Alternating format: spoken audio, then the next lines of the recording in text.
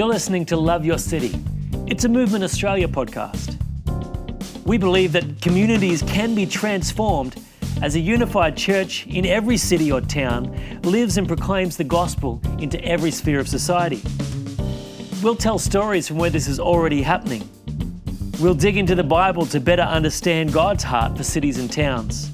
And we'll discuss practical strategies. Because no matter where you live, a gospel movement can happen.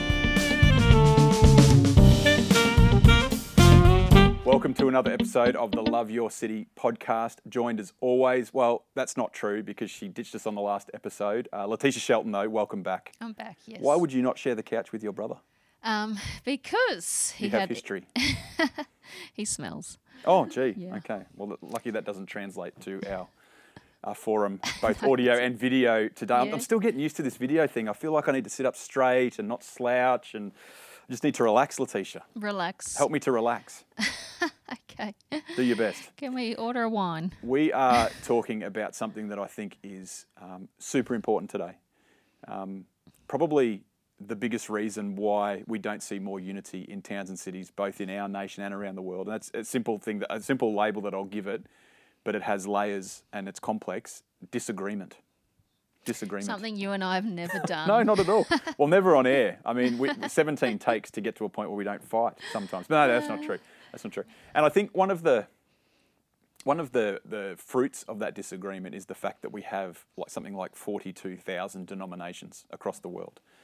That's from one perspective, that might be okay in the sense of diversity. We don't want uniformity in the church. Uniformity is different to unity. Mm-hmm. But when you delve into it, and we spoke a bit about this before we hit record, the history of those denominations are often linked to church splits and fights and doctrinal disputes and all this sort of thing. Yep. A lot of pain.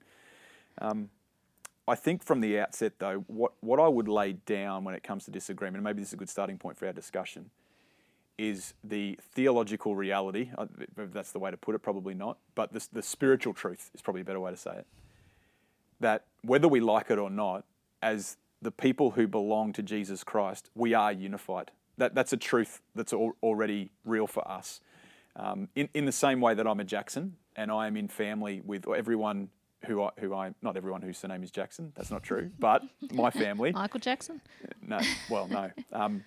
Maybe distantly in the past. But the family that I know, and the extended family, my parents separated and divorced, and they've remarried and had other kids and all that sort of thing. And so that family, I am united with in the sense that they are my family. And even though we disagree, and we do disagree, nothing changes the fact that we are united as a family. Mm. And I think starting from that platform of unity is so important in our cities, that we are family.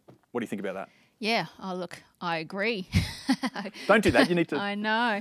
Couldn't agree more. And so whether I love or agree or disagree with the Lutherans, the Catholics, the Pentecostals down the road, we are still one. And that's just a fact. And so somehow we've got to make a way to make it work. Okay. So where do we go wrong then?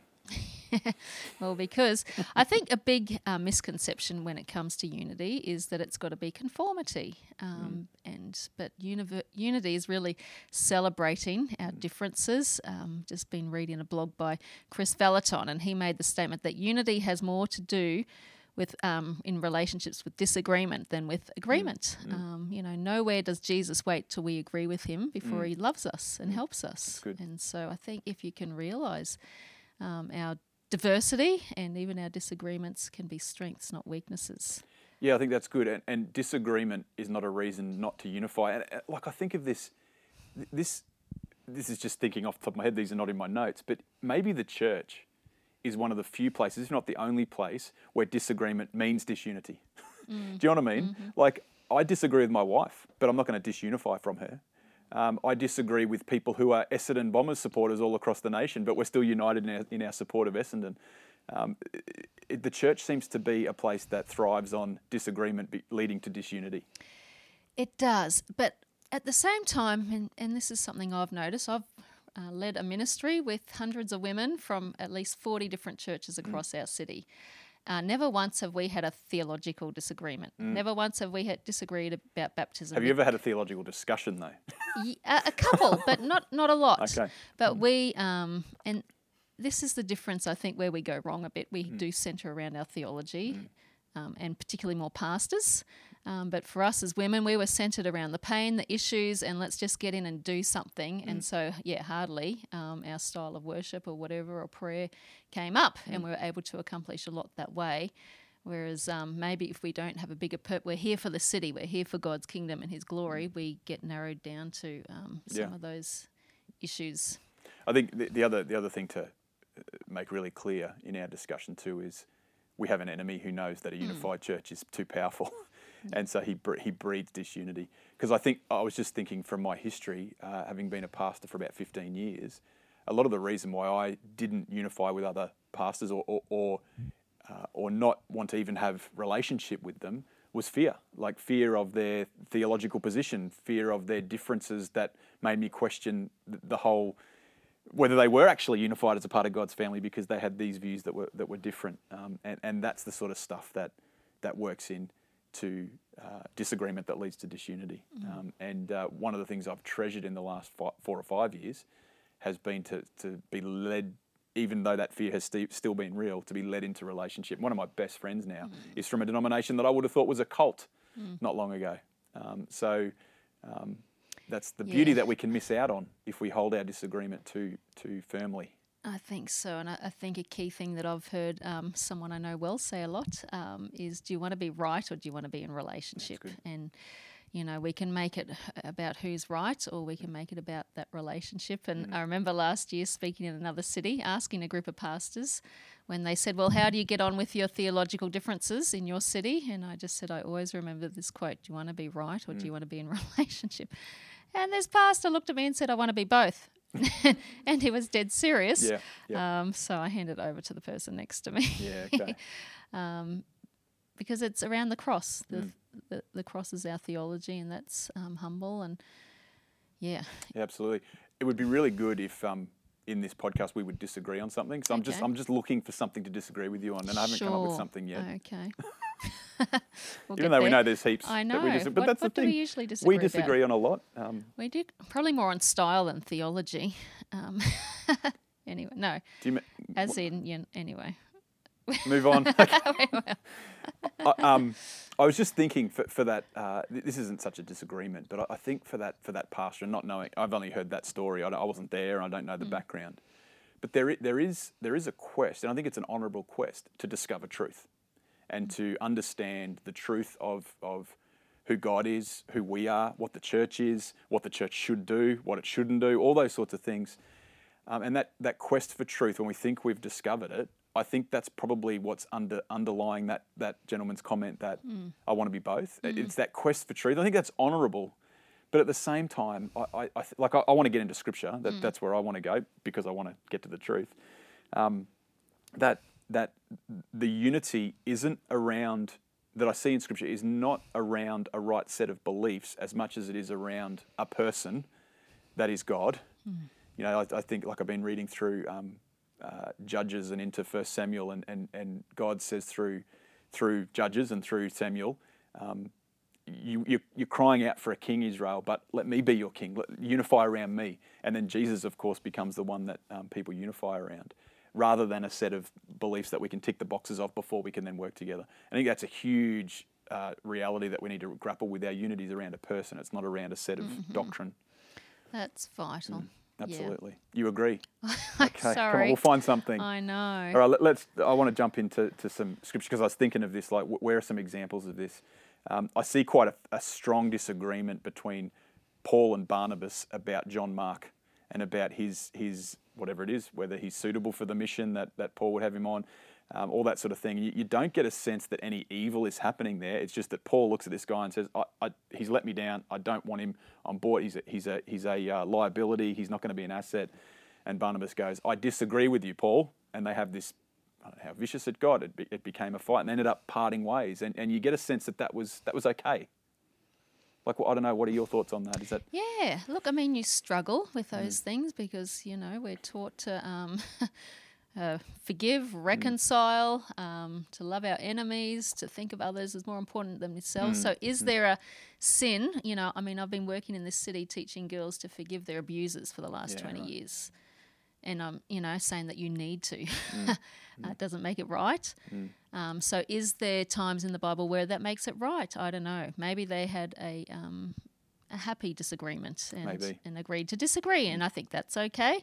But when there's offence and and unforgiveness, that's when the enemy really gets in. Yeah. But maybe there are times where we need to go, I love you, brother, but maybe let's go our separate ways. Your best to work over there. and I guess that's part of what I want to say about disagreement. Sometimes that's okay. And I want to come back to that, but sometimes it is okay to go our separate ways, motivated by the cause to serve Jesus and see his kingdom come, that we can't work together on this particular project or this mission or whatever, and it's appropriate to go. And I mean, with John Mark, it has a happy ending. They're reunited, and Barnabas takes him away and invests in him, and encourages him and supports him. In fact, I think he takes John Mark home again and spends that time. And then they're all reunited later, and I think in a letter Paul writes, he honours John Mark as someone who's an asset and no longer a liability. And so that's a good outcome. I also thought of Acts 15, where there is a significant disagreement about the Jewish religion and its role in Christianity. And Paul and Peter have this, Paul says, I disputed him to his face, that you get the impression that it was pretty tense, loving maybe, but tense. But on this occasion, and this is important, I think, in this disagreement, on this occasion, it was super important, and I know I use that super a lot, but it's super important that they came to an agreement. This wasn't a disagreement about whether people should become Jews before they become Christians. This wasn't something that they could just agree to disagree on. It was something that they needed to work through. And I love the end of that discussion, without exegeting the whole thing. It seemed good to us and to the Holy Spirit that the Holy Spirit played a role in this community that was in disagreement and in dispute, but through humility and love for one another and through genuine prayer and coming together, they're able to come to an agreement. And there are times where that's an appropriate course of action. Absolutely. I think, again, it depends on the nature of what you're working on and what you're doing. I love that they were able to have an honest discussion, and I've been lucky enough to be in a bunch of those discussions here in our own city, where I've seen different pastors and leaders really strongly put their point on the table, but then submit to maybe whoever is leading or what's been, and it's just beautiful because there's good, honest discussion. No one's been fake or trying to please each other. But at the end of the day, for the greater cause, somebody might submit. Yeah.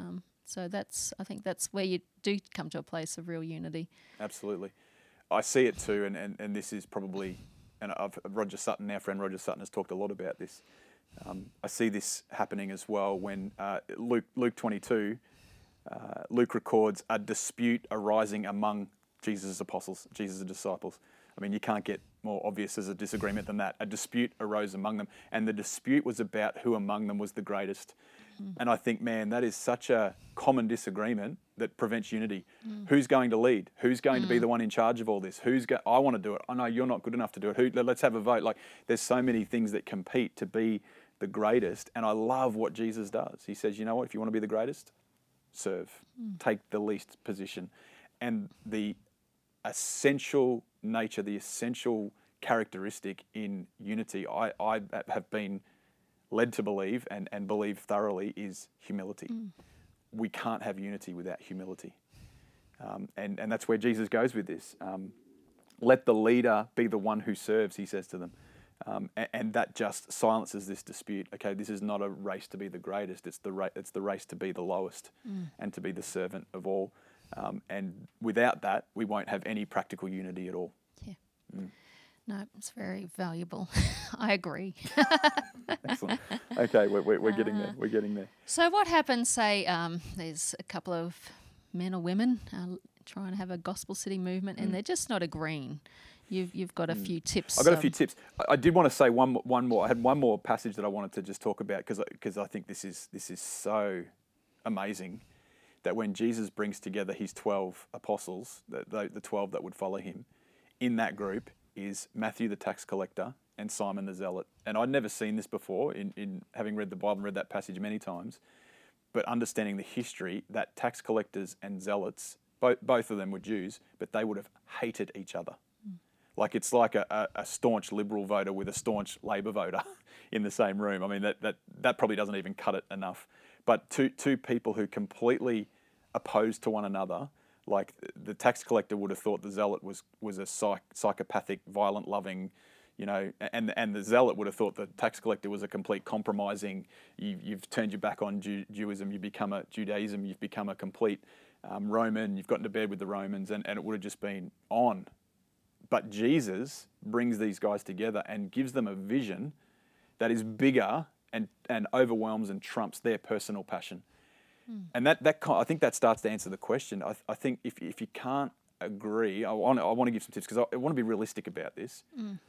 But what is driving you, and that humility around Jesus and that coming to the cross and taking a knee before him and all collectively doing that, that's the starting point for working together. And I don't think there is an alternative to that.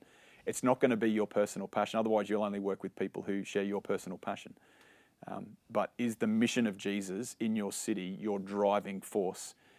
Because if it is, it can overwhelm really stark opposing passions that people have. And it's proven by Matthew the tax collector and Simon the zealot becoming a part of this posse, this close-knit mission team. So yeah, I think some tips when seeking to work with people you disagree with. The first and most important thing I think is to acknowledge the disagreement. If you don't acknowledge it, but you're both aware of it, it will just simmer beneath the surface and be unwanted tension forever, unless it comes to the surface. And you talk about, we've experienced this as we've worked together. We need to identify where we disagree, and then it's important. You got to ask the question: Is it important that we come to agreement on this in order to work together? Or is it unimportant? And that leads to two outcomes. If it's unimportant that we go, well, let's acknowledge that we don't agree on that, but let's put it on the shelf. Agree to disagree is the way that most people say it, and let's get on with the job. But the other thing may be, no, this on this particular thing we're working on, this disagreement is going to get in the way, and we need to reconsider. And I think that's being really realistic. And like Paul with Barnabas over John Mark, they went their separate ways. And I think that can. We need to be okay with that. Yep. We promote unity and the whole church taking the whole gospel to the whole city so much as a part of Movement Day. Yep. But I think it's important that we acknowledge that sometimes it's okay to go your separate ways. I don't know. What do you think about that? Yeah. I mean, we discussed this earlier. I think as long as you're going not in offence or unforgiveness. Yep. Yes. Great. That's a really good point. I think they're just two. If you're leaving with a bee in your bonnet, that's never helpful. So, but yep, there are times. That's gold, Letitia. I think that is... Yeah, as long as you leave with blessing and peace rather than offence, that's excellent. That's the soundbite for this podcast. Okay, great. Well done. Make note of that, Evan.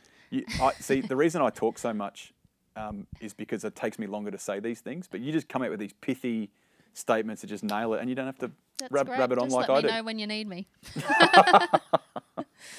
So yeah, acknowledge the disagreement, then work out whether it's something you can work together on or not. And yes, absolutely, if you are walking away with bitterness and resentment, all that sort of thing, that's not good, and you need to work that through. Agree to disagree is a powerful statement.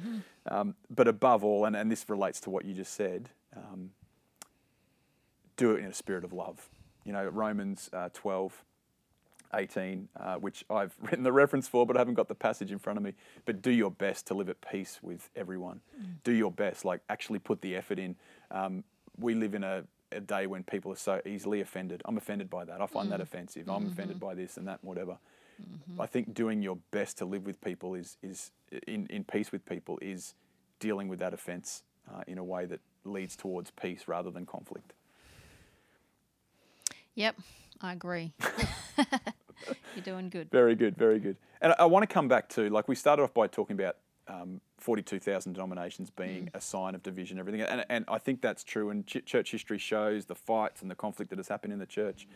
Sometimes because it was necessary. And I think probably more often because it was necessary. Just the way it was handled probably wasn't the best way and maybe didn't honour that Romans verse.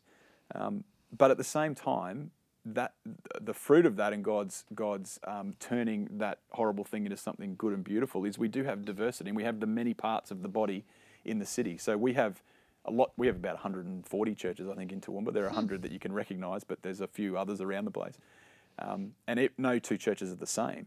And on the one hand, you go, well, we're in disunity. But on the other hand, I think you can go, no, we're many parts of the body. I mean, Jesus is the head of his church in this city, and he's got his parts of his body where he wants them. And so that's another, I think, switch to flick in our minds when we approach our city and working in unity with others, is like we started off with, we are already unified, and I'm not the head of the church. Jesus is the head of the church, and he has his body deployed in the city where he wants them. I think that's a good starting point. What are your thoughts on that? It's a good starting point. I mean, as I've said, among the many parts of the body in our city, there's pain there because they have been launched out maybe just through disunity, offence, unforgiveness. So my heart still longs, even though we can celebrate the diversity, reconciled diversity is what is our ultimate aim. Yes. So, I don't care if there's 2 trillion churches in the world, as long as they're reconciled and diverse. But I think as long as there is unforgiveness and offence, we will never. The enemy will always be at work and have a foot in the camp and bringing down the work of God. So, let's celebrate the many, but let's still work towards, love and unity. Good. This is an episode where we would love to hear your thoughts. We're not experts on this. We're just some thoughts and from experience and from looking at the scriptures and all that sort of thing. So if you want to give your story or something like that, please email us or just comment below on the Facebook page. We'd love to collect these stories of where maybe, we want to, with the good stories, we also want the stories that aren't so good, just to help the rest of us to get to a place of working together, even though we disagree. I also wanted to reference one of our very early episodes where we spoke about working with people who don't even share our faith. I think there's some stuff in there that's really helpful for this disagreement conversation. Like when you talk about disagreement, you can disagree on everything else in the world except for homeless people. And you want to see homeless people looked after in your city. You can work with those people, even though you disagree on everything else. You can. And that's an episode to look at, which we'll reference in the show notes as well. And I mean, you mentioned why does the church seem to have more disagreements? I think we've got higher expectations. We think that as Christians, I don't mind that, I disagree with a trillion things with the people in my city, except we can gather around one. But I think with Christians, you hope that you would, that they're false expectations that sometimes we get, which you got to deal with as well. Yeah, absolutely. I think the highest of our expectations will be fulfilled the moment Jesus, Evan was on our last episode and sung that song, that moment Jesus returns, making everything new. And the picture that we have in Scripture of that moment is a table with a feast, which we will all be sitting at together as one, no matter what our background on earth, no matter what fights we've had or disagreements we've had. And we will all be overwhelmed with the perfection of Jesus and him being the host of the table. And that will fulfill the highest of high expectations. Awesome. Yeah. Look forward to it. Brilliant. Thank you, Sam. Without ever wrapping up our podcast very well at all, I don't know how to conclude things. Music. It's been a great discussion. Do you want me to sing a song? Cue the saxophone. Yes, excellent. Tish, great discussion. Thank you, and Sam. I think the only thing I'm disappointed about is you didn't find more to disagree on. Next time. Next time. Thank you.